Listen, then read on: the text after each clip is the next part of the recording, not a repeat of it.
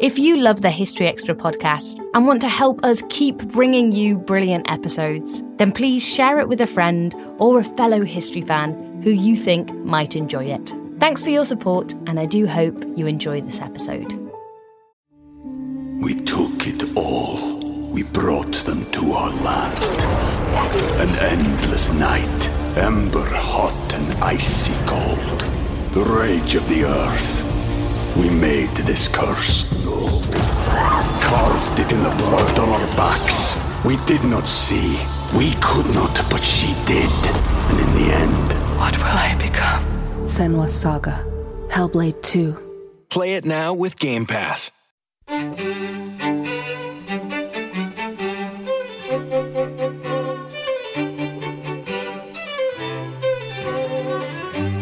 Hello and welcome to the History Extra podcast from BBC History Magazine and BBC History Revealed.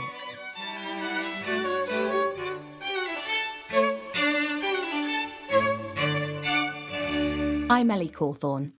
50 years ago, in 1972, a break-in at the Democratic National Committee headquarters in Washington, D.C., sparked a political conspiracy. It was a conspiracy that went on to end the presidency of Richard Nixon and became a byword for scandal. Yes, today we're talking about Watergate. Clifford Williamson, lecturer in modern British and American history at Bath Spa University, spoke to Matt Elton about the twists and turns of the Watergate scandal and its impact on the US in the decades afterwards. So, Cliff, we're talking today about the Watergate scandal, which happened 50 years ago this year and obviously was a fairly major moment in American history. I wanted to start by perhaps setting up some of the context to what happened. What was the political situation in the United States in the early 70s at the time when this story begins unfolding? Well, it's a time of conflict. It's a time of real polarisation. There is a real sense of division across a number of different areas of American life, from issues relating to race relations. Of course, we're coming out of the civil rights era at the start of the 1970s, and the direction of travel for that is unclear. It's an era, of course, where the Vietnam War is still raging, although Vietnamization, the Nixon policy from 1968, is reducing the American footprint in Southeast Asia. It's a time even down to things like there are kids going to the Supreme Court about being ordered to have their hair cut. That's the sort of level of division and the level of discourse that is taking place. You know, there are only 2 years earlier to the Watergate break-in, there was the Hard Hat riots, where predominantly conservative-minded workers in New York City basically beat to a bloody pulp student protesters who hauled down an American flag in the centre of New York City. That's the calibre, that's the temperature of the time, one of utter division, and one where a lot of people seem to think that things would not get better unless the government cracked down hard on dissent. And Nixon obviously became president in 1969. To what extent was his tenure as president, especially in these early years, responsible for stoking this conflict, or had he tried to sort of bring it under control, as you've just suggested? Well, there's conflicting evidence on this. On the one hand, there's no doubt that Nixon's move towards so-called peace with honour had, at least to start off with, de-escalated the whole situation relating to Vietnam. However, in 1970, with the invasion of Cambodia and the Kent State Massacre in the same month, in May 1970, it all kicked off again. And so therefore, in one respect, there was a de-escalation, but also a political backlash on the direction of travel that de-escalation was going to manifest itself in so many different ways. And so therefore, Nixon is responsible in a number of ways. There's also the fact that his base support, the great silent majority, as he characterised them, were very pro-American involvement. And so therefore, there's a duality in it, in the way in which Nixon's policies, in many respects, are going to inflame the politics of Vietnam because it plays well to his political constituency, but with a larger political and geopolitical fallout, which may comes from that. So Nixon is writ all over this. But he's not the only one, of course, because the policy in Vietnam is one which can be traced back to the middle of the Second World War. So this is not something which is in his complete gift, but he's someone who's mobilised it extremely well for his own political ideas and his own political benefit. What would you say was the key first moment that we need to focus on in order to understand what happened? Well, the key first moment in most retellings of the Watergate scandal is the release of the Pentagon Papers in 1971, isn't it? Those documents compiled by Daniel Ellsberg, for a long time a key defence analyst and pro-war advocate for many years in the RAND Corporation, revealed not just that the USA had been deeply immersed in the politics of Vietnam since the Second World War, but the duplicity over the concealment of American involvement. And it reveals to Americans the nature of the state. There is a secret state that operates in a way which seeks to conceal itself. So the response to the revelation of the Pentagon Papers, the fact that a former senior figure in the administration or the previous administration had been leaking, the idea of the consequences of the leaking of secret papers, irrespective of the public interest, certainly stimulated figures within the Nixon administration. Remember, Richard Nixon doesn't need any excuses to be secret. And so therefore, it was imperative upon him, his whole approach to things and the broader diplomatic politics, that those that were leaking would be cracked down upon. And so therefore we see the attempts to enrol law enforcement, the espionage community, but also figures within the administration to crack down on those who they fear are giving away American secrets. But what they're actually really doing is revealing what America is actually up to. And that's in many ways, the origin of the specifics of Watergate, because from the Ellsberg attempts to crack down in Ellsberg comes the wider campaign of the plumbers to silence others and to gain political intelligence elsewhere through nefarious activities.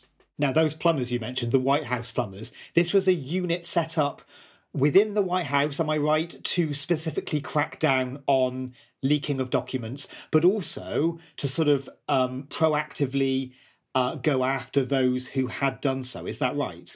Yes, well, this was a job that's supposedly done by the Federal Bureau of Investigation. It's their remit to go after those that are regarded as internal enemies. Now, you pay your money, you take your choice on this. Is someone revealing the duplicity, someone revealing the illegality of your own government, an internal enemy, or are they someone doing the public good? And this is one of the great confusions which leads to Watergate, ultimately. This idea that those that you're our enemies are the nation's enemies. And this will come through constantly during the period of the plumbers and beyond. Richard Nixon's enemies he perceives are America's enemies, but they're his enemies. And Richard Nixon confuses a national interest with his own personal interest. And that's, if you like, that's the intellectual background and the behavioural background to what will become Watergate. The assumption that Nixon is bigger than the government, which he is at the head of, or the state, which he is at the head of.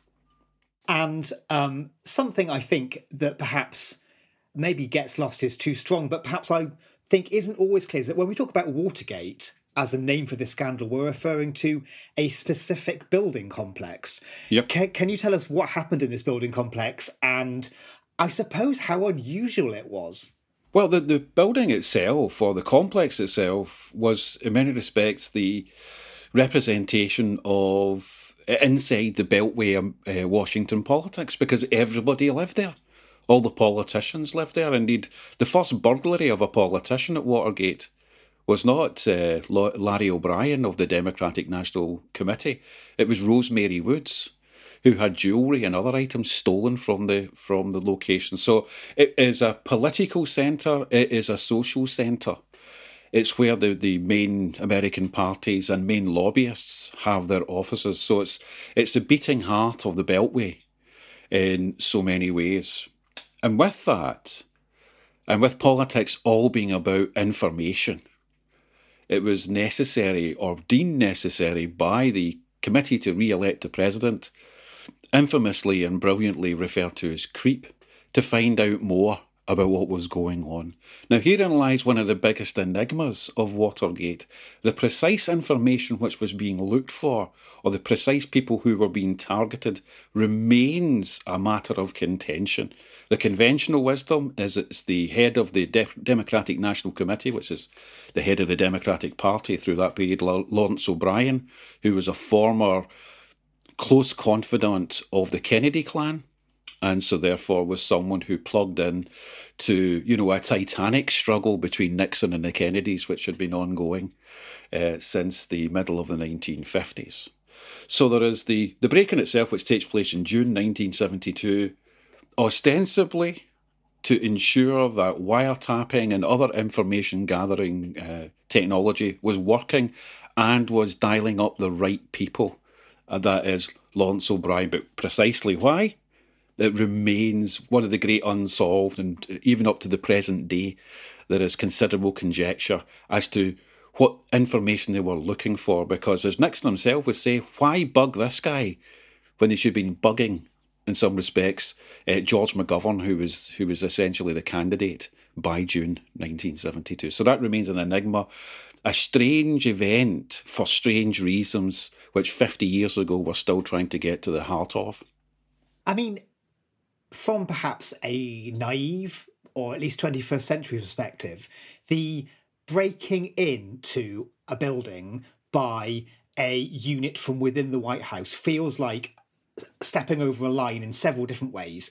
Was it unprecedented, or how unprecedented should we see this action? Well, it's unprecedented in the plain stupidity of sending people in to do something like this in some phony baloney black bag operation which would be associated with the Central Intelligence Agency or various espionage type people. The gathering of political intelligence is incredibly commonplace, and the usual way in which it's done, and is still done to the present day, is through agent provocateurs within various campaigns who will go to meetings, who will pick up gossip from people. Then that's the usual type of politics that goes on. This went beyond that. And of course, one of the great problems is that no one spotted that the idea of sending 5 people who had no previous experience of housebreaking into a building with multiple possibilities for being spotted. I mean, the extraordinary thing is that they weren't spotted the first time, because this was the second go-round on this particular attempt to burglarise the DNC. So it's an extraordinary physical event, but the gathering of campaign intelligence through fair means or foul is not uncommon. But doing something quite so open to being discovered is quite an extraordinary piece of political stupidity, to say the least. And they were discovered, of course, on the 17th of June 1972. Yep. The 5 men were arrested at the Watergate complex. What kind of reaction did this spark in the White House? I'm guessing panic? Well, absolutely. As soon as it was made aware, not only that these individuals could be traced to the White House, but also they had significant incriminating material on their possession, which directly linked them to the White House and the Committee to Re-elect the President, and to potential money laundering too, because remember, in amongst all of the paraphernalia they were carrying, worth tens of thousands of dollars in sequential numbered bills, every single alarm bell is going on. Why they went in with all of that, why they carried identifying material as to their identities and their addresses, even when they gave false names, which is what happened at the arraignment. So right away there's panic about what the hell to do about this. And therein begins the cover-up. Because as soon as it was discovered that there was this crazy event taking place, whether or not in the build-up to the burglary, the so-called German shepherds, H.R. Bob Haldeman and John Ehrlichman, the 2 chiefs of staff to Richard Nixon, had known it, or even Richard Nixon had known about it. In the aftermath, the move to find a way to conceal any White House involvement or to get involved in obstruction of justice, because this is the key part of this. The burglary, there could have been a degree of plausible deniability, or to say this was a bunch of idiots that were just got ahead of themselves, were profoundly sorry. They should face the full wrath of the law. They chose to do something instead, which was to build some kind of cover story, which would throw off the scent. All of the investigative organisations, the FBI, the local police, and all the others into finding out who these people were, where they came from, who they were funded by, and ultimately that direction right back to the President of the United States of America. Why do you think the President and his chiefs of staff chose to do all this, to enlist the CIA, to try to throw the FBI off the scent, all of this stuff, rather than the alternative you've just suggested that they might do? Well, the best assessment of this came from Benjamin Bradley, who was the chief political editor of the Washington Post, when he was commenting about Watergate many, many years later, when he said they'd become contemptuous of the process. They didn't think the laws applied to them because they believed that they were above the law. And remember, much later, Richard Nixon was to say, if the president does it, it's not illegal. So this sense of entitlement, this sense of only they have the right to power. And indeed, if you look at the discussion of the Nixon presidency through this period, it's often described as the imperial presidency. It has that element of someone who believes himself to be above everybody else because he believes that he's the only man that should be there. And he confuses, as I said before, the national interest with his own personal interest. And that is a conceit which is potentially catastrophic.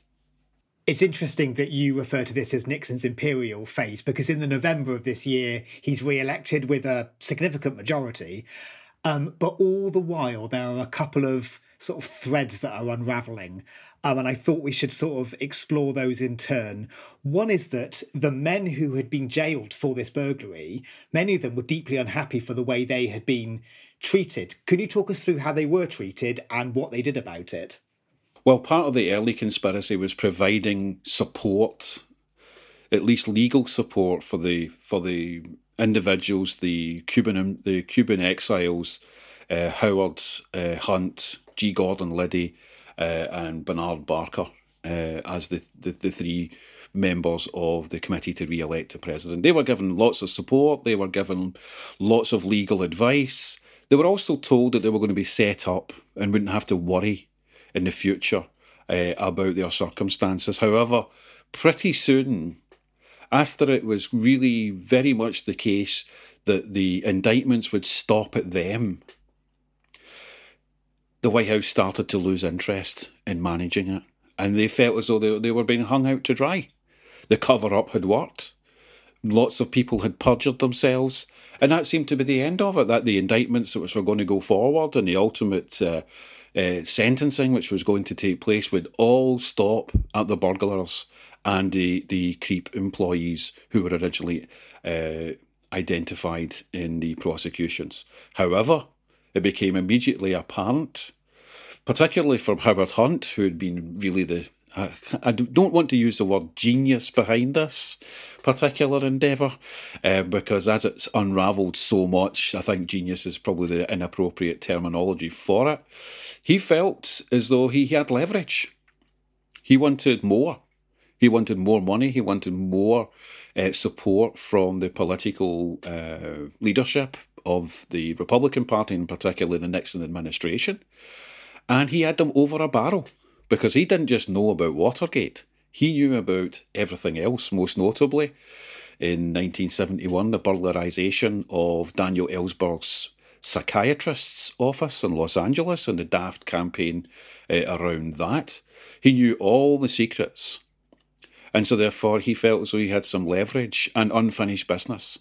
And it was also a bit of an attack of conscience on another one of the burglars, James McCord, in that he felt as though the story should be told irrespective of the consequences. And he made a particular show of it. He said, "I'm going to reveal it at the auspicious time," which turned out to be just before sentencing. And that those two events, more than anything else, are going to accelerate the crisis because, first of all, they've got to find more ways to hunt.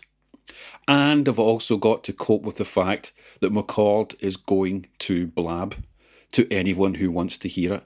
And that is Damage Control Catastrophe City. And there's another set of players we should introduce at this point, which is the journalists who were investigating the story. How did they first get wind of what happened? And I suppose, when did their work become key? Well, it's really interesting. In the formative stage of this, the pot was kept boiling, if you like, by journalists. Because you keep bringing up things which are seemingly absurd in terms of the whole pattern of things. So, for instance, one of the first things that was discovered was that a number of the burglars were giving aliases at the arraignment. I thought, that's a bit strange. Then it was discovered that in the belongings which were impounded by the police following the arrests, there was a whole series of references to phone numbers in the White House and individuals in the White House. And so therefore there's that line to follow. There is the various money transactions. And of course, one of the most celebrated dimensions to this is the supposed follow the money direction from Deep Throat, or Mark Feld, the deputy of the Federal Bureau of Investigation, who was the deep contact for Bob Woodward. So journalists were really crucial in keeping this story alive, most notably, of course, Bob Woodward and Carl Bernstein of the Washington Post. But all the other senior journalists, ultimately Dick Anderson of the New York Times, amongst many others, they kept asking the questions. They kept creating all these loose ends, which didn't seem to tie up. But if you kind of join them together, they're all pointing towards the White House. And they kept the story going when there was relative indifference to it, until there was a body of work and a momentum behind it, moving to the political power basis of the time, which is Capitol Hill and the Special Prosecutor's Office too. And in January 1973, some of the men involved in this pled guilty. And this trial process is extraordinary because one of the things that comes out of it is the fact that John Dean, I think it was, felt that he thought some of his conversations had been recorded. Is that right? Yeah, well, as part of the House of Representatives Watergate Committee, as it became under Sam Ervin, they start to talk to potential witnesses. And one of the key witnesses, mainly because he was just about to be dropped into it by the Nixon administration, was John Dean III. And he is the most intimate figure when it comes to the whole direction of the Watergate campaign, if you like, of damage limitation. Now, he went into a number of conversations with Richard Nixon, most notably the so-called cancer close to the presidency conversation in 1973. And he seemed to get the impression that he was being led through a conversation so that he could get specific answers or offer himself up effectively as a man responsible for so much. And he recounts this to the Ervin Committee as the idea that he thought he was being recorded. And of course, lo and behold, he was being recorded, because every conversation really from 1971 onwards in the White House is being recorded for the personal testimony of President Richard Milhous Nixon. And therein lies the seed of so much catastrophe to follow. Still to come on the History Extra podcast. The second half of the 20th century in the USA is impossible to think about without Richard Nixon. There may well be other figures who people will look upon with greater degree of respect, affection and reverence, but there's no doubting Richard Nixon's imprint. Time flies. We blinked and 2024 is halfway over. What's something you've accomplished this year that you're proud of? Maybe you made it out of bed and to work every day. Or maybe you started shedding some old habits that were weighing you down. But even when you're making progress, life can feel like it's moving too fast. We can't slow time down, but we can give you a moment every week to hit pause, set intentions, and reset. Therapy is a guaranteed time to check in on how you're feeling, what you want to do more of, and what you want to change. Otherwise, it's easy to keep going through the motions without getting what you want out of life.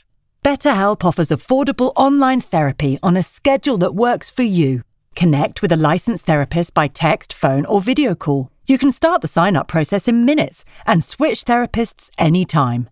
Take a moment with BetterHelp. Visit betterhelp.com/historyextra today to get 10% off your first month. That's BetterHelp, HELP.com/historyextra. This episode is brought to you by Indeed. We're driven by the search for better, but when it comes to hiring, the best way to search for a candidate isn't to search at all. Don't search, match with Indeed. Use Indeed for scheduling, screening, and messaging so you can connect with candidates faster. And listeners of this show will get a $75 sponsored job credit to get your jobs more visibility at Indeed.com/historyextra. Just go to Indeed.com/historyextra right now and support our show by saying you heard about Indeed on this podcast. Terms and conditions apply. Need to hire? You need Indeed. We took it all. We brought them to our land. An endless night, ember hot and icy cold. The rage of the earth. We made this curse. Carved it in the blood on our backs. We did not see. We could not, but she did. And in the end... What will I become? Senua's Saga. Hellblade 2. Play it now with Game Pass. Now, these secret recordings, if you tell this story backwards, it's one of those things that almost seems to make sense. Like, you've got this president, and he's involved in these kind of bad dealings, I suppose. But if you tell the story the right way round, it seems extraordinary that there's this president who is recording every conversation he has in the White House. Why was this? And was there any precedent for this happening? Well, the idea of mimeographing, recording, or collating the utterances of presidents is not unusual. But usually it's official documentation. Usually it is stuff which is in the public domain. And any other conversations are conducted in private with only a relatively limited recording of them. And that's generally paper recording. It's just notes. There had been precedent because Nixon's predecessor, Lyndon Johnson, had a primitive form of recording system in the White House, which recorded many of his conversations, and indeed they are now, in the large part, in the public domain from that. However, Nixon decided, partly out of the fact that he believed that he was constantly being misreported and misinterpreted, wanted to set the record straight. And also, of course, he was a hubristic egotist. He loved the idea of all of his utterances being saved for posterity so that people could see how much of a genius he was. So there's a whole raft of reasons why Nixon's unique recording system. You can see why it's going to be something that would appeal to him, because he can always correct the record. Especially if you have an enemies list as long as Richard Nixon had, which of course was one of the great secrets of Nixon. They had a list which was so long he had to keep it in a book.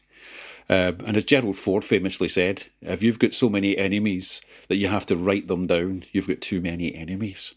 And so therefore it's very much part and in character of Richard Nixon that he wants to, because he always felt as though he was being misunderstood. He always felt that the press were the enemies. And he also always wanted to get back at those that he felt wronged him. He had such a grievance culture about him that he did that. Of course, it is an accident waiting to happen. As soon as it was discovered that the President of the United States is compiling all of his recorded conversations, there is a huge debate as to whether or not this is covered by executive privilege, or because the President is a public servant, this is now in the domain of the public itself. And the fact these recordings existed came to light in the trials of the burglars. Is that right? No, it comes to light in the Irvine Committee proceedings, where Alexander Butterfield, who is one of the chief assistants to the president, is responsible. He's one of the very few people who know about the recording system. Butterfield had two jobs. The first was to keep people away from Richard Nixon at White House events, because he didn't like talking to people. The second was to take care of the recording material. Butterfield has written one of the best memoirs on the Nixon presidency. It's called Last of the President's Men. It was written with Bob Woodward, of all people, from the Washington Post. And he was asked about it in preliminary inquiries about, John Dean said that he felt he was being recorded, to which Butterfield, having to make a decision, said, yes, that's because there's a recording system in the White House. Now, this is not public knowledge. And there's a degree of scepticism as to whether or not, if he was to go into public discussions with the Irvine Committee, that he could reveal it or not. He decides he has to reveal it, and that is the catalyst. So really from the early spring of 1973 onwards, this is the big issue. It's going to be over who gets access to the tapes, on what terms, and what can be revealed from them. So can we see the next phase of this story as being almost like a cat and mouse game between the president and his administration and the various parties trying to get hold of these tapes? Absolutely. It is, in many respects, it is the core of the latter stage of the Watergate scandal. Over ownership of the tapes, over possession of the tapes, use of the tapes, the transcription of the tapes, and the type of tapes that can be revealed. And this is what's going to gum it up totally, because it's not just that the tapes, that it's the existence of the tapes. All of the president's men, and Nixon knows that what's on the tapes is catastrophic to the administration, because they are planning a series of crimes. They are planning obstruction of justice. They are planning bribery. They are planning, perjury. They are planning all sorts of clear forms of criminality in the full view and the full, understanding of their being recorded. So there are multiple dangers in these tapes. Across the board. A question that occurs to me about this seeming contradiction is that why didn't they stop recording conversations if they knew there was a chance these tapes could be released? Or did they just assume that they would never be released? I think that's always been the assumption, that these could be covered by executive privilege, because there had been precedent for this, that internal White House discussions between advisors, irrespective of what they are covered by executive privilege. Now, Richard Nixon was the vice president under Dwight D. Eisenhower, and there was a controversy over the advice that Eisenhower was being given in the early 1950s when he was president over a number of issues. And what Eisenhower was able to do was successfully plead executive privilege over these discussions. And Nixon, not surprisingly, and probably in many respects quite correctly, assumed in this particular case that a similar privilege would be extended to his confidential material, because there is a world where you don't want people to know your conversations when it comes to national security, when it comes to some very sensitive issues which go across the desk of all senior politicians, that you don't want to reveal, or you don't have to be forced to reveal some of these discussions. But of course, these are democratic states. Britain is a democratic nation. Our public officials are meant to be transparent, irrespective of what they do. And those boundaries where they exist are negotiated, because people will know that there is a boundary. However, in this case, of course, there's no national security boundary. This is personal politics covering the presidential election and not vital national security. And again, I go back to this concept. The assumption that Richard Nixon is the national security, and so therefore everything covering Richard Nixon should be executive privilege. That's the conceit. That's the, if you like, the hubris of the administration, that assumption. Everything that he says is presidential because he's the president. That's a contentious assumption, and of course it conceals a multitude of potential sins as well. While this cat and mouse game is being played out, there's another sort of looming factor that we should talk about, which is the sort of spectre of impeachment. At what point did this become a significant factor in this story? Well, according to Thomas Tip O'Neill, who is the most senior Democratic politician in the House of Representatives by the start of 1973, he has used the I word as early as January or February 1973, because he's hearing all sorts of strange information about extortion from the Nixon administration. And must remember, strangely enough, one of the reasons why they go so hard on concealing Watergate is that there's actually worse things out there in terms of potential presidential criminality, particularly over campaign funding.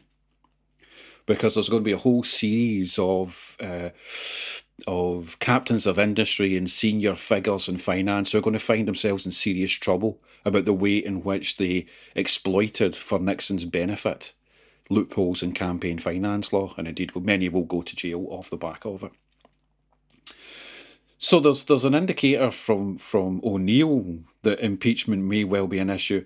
However, I can't underestimate, in the context of this time, how reluctant American politicians, even if they believed Nixon was guilty, would go down the road of an impeachment process which requires the House of Representatives and the US Senate being involved in a drawn-out political battle and trial. Only once before, for a president, had there been an impeachment process, and that was Andrew Johnson in the late 1860s. And so therefore there was tremendous reluctance to bring the I word into the public domain. However, as the scandal begins to roll out and the increasing awareness of the deep criminality involved in it, there is an irresistible momentum towards impeachment. So serious that Nixon cannot rely on his usual political allies to get him out of this. And this is where it becomes absolutely toxic for Richard Nixon in the latter stages, when impeachment is effectively imminent in the late summer of 1974. I wanted to talk about the impression that the public had of what was going on. We've talked about the work of reporters for newspapers. Was television also an important part of this story? This is the show that everybody is watching. This is prime time. All of the usual soaps, all of the usual programmes are wiped off the air. Can you imagine that today, that people are watching hours and hours and hours of largely very boring material coming from a committee of the House of Representatives? But so unique. And of course, it's a true television moment because the technology's there. The satellite feeds are there. The ability to go live is there. Was it that the TV was broadcasting live from the court cases? Is that right? They couldn't, of course, go inside the courtrooms. This is from the House of Representatives hearings, the Irvin Committee, which is the real game in town. Although there's two parallel things going on. There is the grand jury, which is a very unique part of the American process of indictment and development of indictments for individual criminal cases, because remember, these things are ongoing.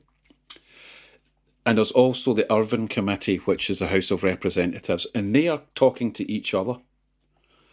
What should have just been, a criminal prosecution versus a political scandal, the thing which is unique about Watergate is that they both collide and they both become part of the same process. So anything which has been revealed in the grand jury is immediately getting sent up the hill to the House of Representatives. So you've got this extraordinary, every side of the political process and the judicial process is colliding, and there is the phenomenon of live TV to bring it to everybody. So you're scooting from reporters outside the courtroom right into the arena in the House of Representatives.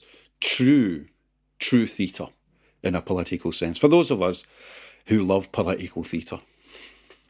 I wanted to talk about the event specifically of the 20th of October 1973, which is the day that's become known as I think I'm right in saying, the Saturday Night Massacre. Is that right? Saturday Night Massacre, yes. What happened and how important was this moment? For many, it is the tipping point in terms of impeachment. Now, what is actually going on is, right at the very start of what Richard Nixon called the Watergate thing, was a commitment to a special prosecutor who would look at all of the circumstances around the break-in and those involved in it. Appointed to that role was a man by the name of Archibald Cox, who was a senior jurist, a professor of labour law, of all things, at Harvard. But he was also politically well connected because he had been a senior official under the Kennedy administration. And he was charged with responsibility of getting to the heart of the issue, and to the heart of the issue for him was the tapes. Richard Nixon already had a couple of problems with Cox. Both of them were John F. Kennedy and Edward Kennedy in many respects, and so therefore he believed he was not an independent special prosecutor. And when he started to ask for the tapes and then demand the tapes, he loses his rag effectively over it and wants to close it down. And he feels by October 1973 that he has to move in to close the Special Prosecutor's office down. And so therefore he asks his Attorney General, Elliot Richardson, to end the Special Prosecutor's office. Richardson refuses. His second in command, Ruckelshaus, is asked the same question, and he refuses. The third in the chain of command is a man by the name of Robert Bork, and he eventually sacks Cox. However, he only is able to sack Archibald Cox and not end the role of the special prosecutors, because such is the outrage over the event, so-called Saturday Night Massacre, that Nixon is forced to retain the special prosecutor's office, and a new special prosecutor will come on board, who's actually even more meticulous.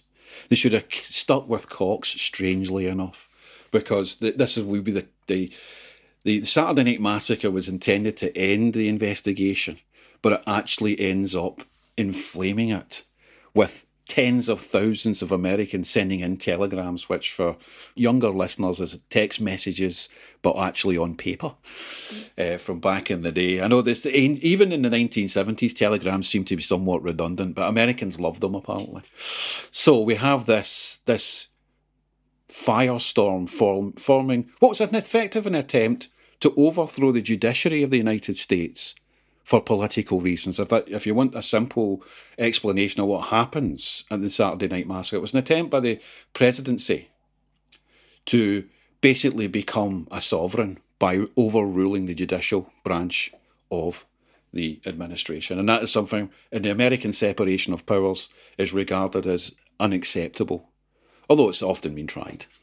So as we head into 1974, which is the year in which Nixon would eventually resign in that August, is it fair to say that those 8 months were sort of the culmination of the various pressures and forces we've outlined? Public outrage, the trials, the impeachment spectre looming over everything, the tapes potentially being released. Can we see it in those terms? Well, absolutely. It is. It's a period in time through to August 1974 of absolute torture. And indeed, most of the biographers of Nixon and of the period emphasise the sheer, I feel like, inertia of the political system, the way in which the whole process has effectively been consumed. America's ability to govern itself is effectively non-existent for the best part of a year. And so therefore, and part of that is down to the fact that we have, in Richard Nixon, a basically incapacitated president whose only battle at that particular time is trying to ensure that the secrets which are held within the tapes are kept from the public as much as possible. And he is literally going to go down in flames in terms of defending his right to the tapes, on the one hand as the president, but also the personally incriminating nature of the evidence, because the impeachment is a real possibility. The possibility is also of criminal prosecutions as soon as he comes out of office, because his term in office will expire in 1976, start of 1977. That's well within the statute of limitations. And also the credibility of the American political process is up for grabs. So it's basically all the marbles are being played for, and it's no surprise, therefore, that the intensity of it is so overwhelming that it brings the entire political system to a grinding halt. Mm. And as we've talked about, in that August, Nixon finally resigns before he can be impeached. What awaited him after his presidency, and to what extent was he able to salvage some of his reputation? Everybody else went to jail apart from Dick Nixon. That's the simplest summation. Richard Nixon was able to leverage his position as the President of the United States to escape the justice which others were forced to accept. So in one respect, he gets away kind of scot-free. However, of course, he's forced to resign. The first president forced to resign in that particular manner. Total disgrace as well, at least initially. He goes into a period of semi-exile, although he appears a couple of years later when David Frost waves a large amount of money in front of him to do some interviews. And he seeks to correct the record as he sees it. And of course, it's one of the most monumental, debates of all time and interviews of all time. So monumental, of course, there's been a movie made out of it with Frank Langella and Michael Sheen. So you have that attempt.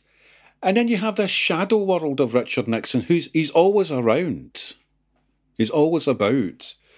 He's in semi-permanent exile in Yorba Linda, California, where the Nixon Library is now to be found. But he's still someone who people will make tracks to hear what he has to say. Irrespective of what you think about Richard Nixon, I have a particularly low opinion of him, to be absolutely frank. His expertise and knowledge, particularly in international affairs, was not to be sniffed at or missed. But he could never be acknowledged. He was always the exile, right up until the day he died. But of course, he's had a cultural afterlife as well. He is a permanent fixture of the demonology of American political life. There are still those who worship him in various ways. There are many of those who were part of the Trump administration who cut their political teeth as political operatives during the Watergate period. So in terms of the way in which some think about him, there are those who think, well, he's basically been misrepresented. But his reputation will never recover because he resigns in disgrace. And what of the America he left behind? Should we see his presidency and the events we've been talking about as one of the key things that defined America in the second half of the 20th century? The second half of the 20th century in the USA is impossible to think about without Richard Nixon. There may well be other figures who people look upon with greater degree of respect, affection and reverence, but there's no doubting Richard Nixon's imprint on American public policy, on American party politics, on international affairs, both good and bad. So there's a number of ways in which Nixon and Watergate and the fear of Watergate has shaped politics, but also the lost currency of Watergate too, because, of course, we've had many attempts at impeachment since. And it's American politicians don't seem to have too much of a cringe when it comes to mentioning the I word anymore, which is in dramatic contrast to politicians, even those that were enemies of Nixon, for whom it was the love that dare not speak its name. So in a way, it introduced the idea of impeachment into mainstream politics, but took away some of the weight of that, so it became more of a common thing. Well, absolutely. You only have to look at what's happened over the last 20 to 25 years, where there's been multiple attempts at impeachment, all of which never really had any chance of succeeding. It has undermined in some respects, but it's also shown just how polarised and how problematic some aspects of the American polity has become. That high crimes and misdemeanours are now, in some respects, more commonplace, but go unpunished. And that's the great danger, that once you remove the sting from impeachment, politicians feel as though they can get away with anything. And that is hazardous for every political system, no matter where it is. Finally, how would you like listeners to think about Watergate and its place in American history? I think they should go back to it constantly to remind themselves of the necessity for politicians to be held accountable and not feel as though they're above the law. I think that's a crucial civics lesson. Also, from my personal point of view, it is the defining political moment of my sort of early life, because the first thing I remember politically was Nixon leaving the White House. I didn't know why he was leaving the White House. All I saw, he was leaving in a big green Sea King helicopters, and as an 8-year-old, that was the most thrilling thing. But it's stuck with me ever since. And so therefore it's crucial.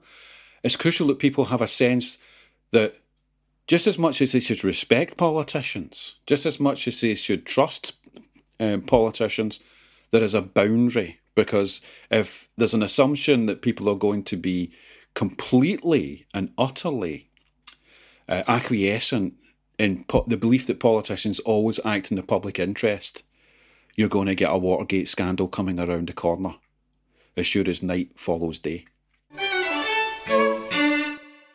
That was Clifford Williamson, lecturer in modern British and American history at Bath Spa University. You can read more from Clifford on the Watergate scandal and its legacy in the July issue of BBC History magazine, which is on sale now. Thanks for listening. This podcast was produced by Brittany Colley.